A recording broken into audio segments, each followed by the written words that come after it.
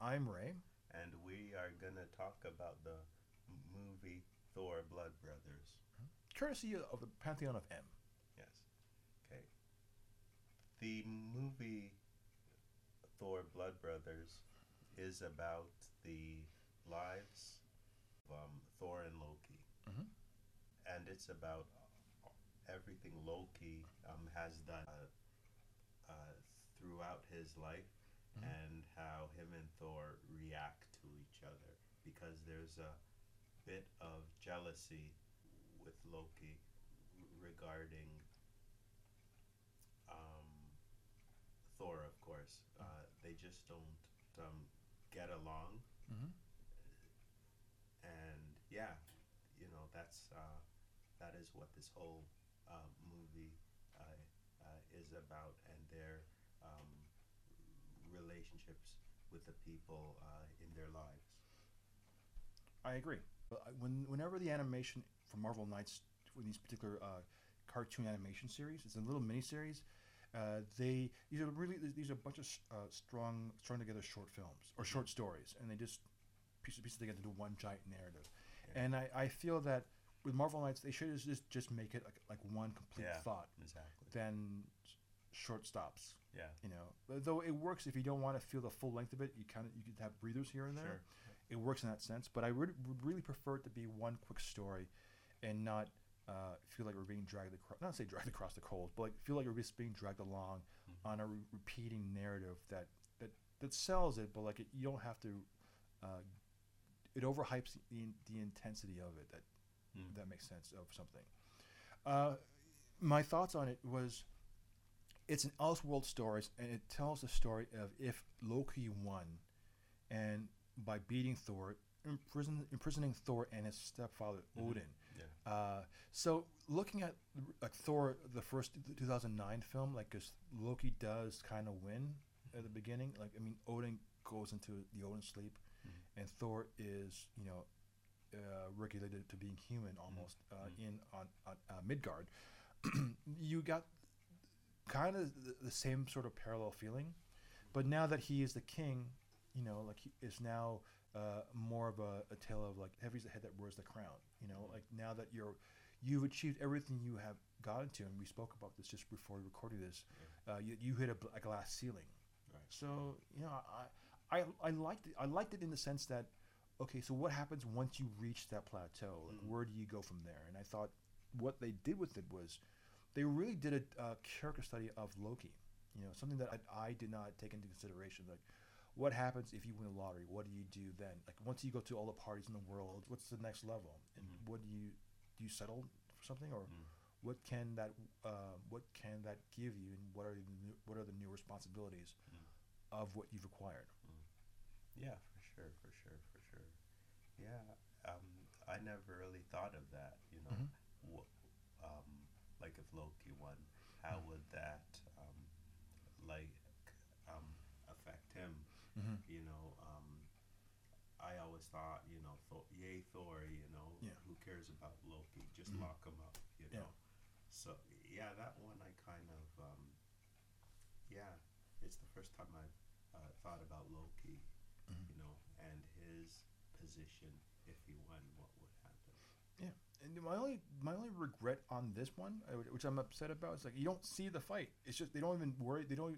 The point of this story was never of the actual conflict, the actual of Loki winning. It's just what if Loki won and how would that play out? So as a fanboy, seeing like Hulk versus Thor and Mm. seeing the actual physical confrontations between the heroes, it's not an action piece. It's more of a cerebral, just like scholarly, like reflection of what would happen, Mm. and then just the aspects of it, like what would be the social consequences of him taking the throne, Yeah. because there's no judicial system, No. so he's answering the problems of the people.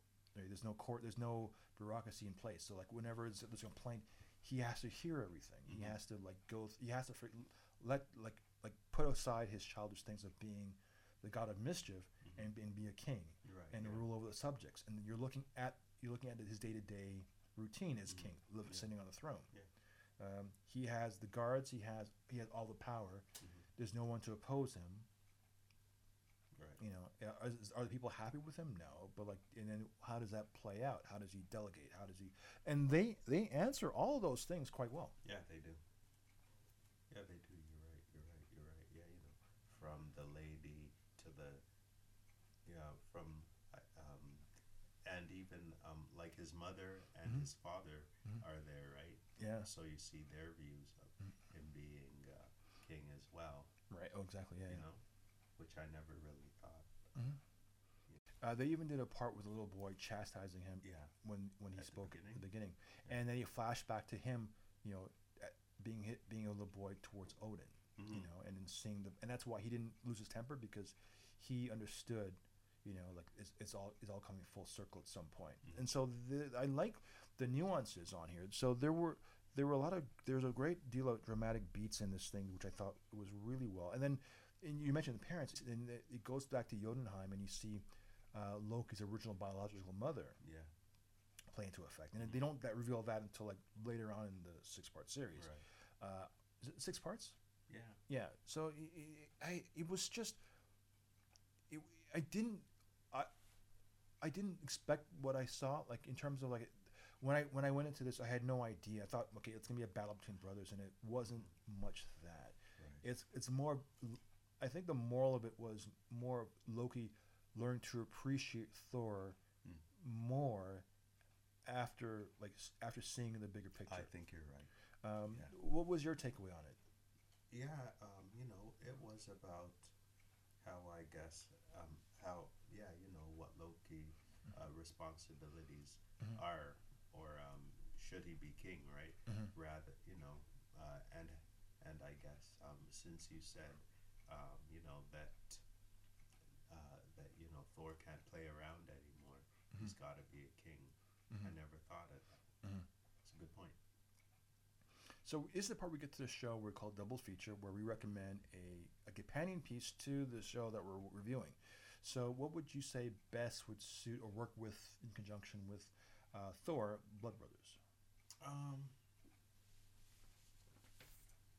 I would say the first Thor movie. Oh, the original Thor. Yeah, they're you know No, that's good. because Yeah. because Odin's king, Mm-hmm. right? And he had to chastise Thor, Mm-hmm. right? You know, to I guess teach Thor if he became king, Mm-hmm. you know, he'd have all this responsibilities, Mm-hmm. and it's not a joke. No, no.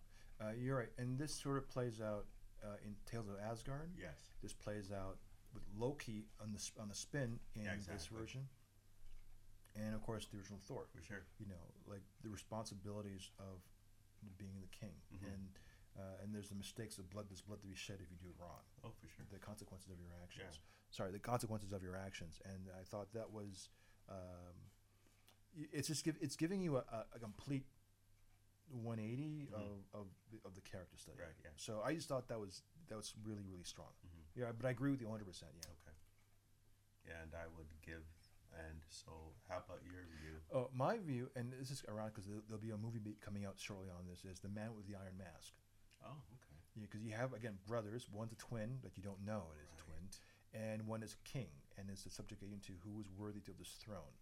And it's almost beat by beat the same concept of the overall Thor arc. Okay. With Blood Brothers, obviously it's not Blood Brothers' story, Mhm. but the idea of the brother taking over who was rightfully owned of Mhm. the crown, and who gets it at the end, Right. and the journey of like realism of what it is that what's to happen to befall them, Right. restoring them. Sorry, is what you get in this one too, but told differently. But I say, if you see the remake coming up very shortly, but you watch any version of the Man with the Iron Mask, I think there's like 4 different versions told over the course of 50 years Hmm.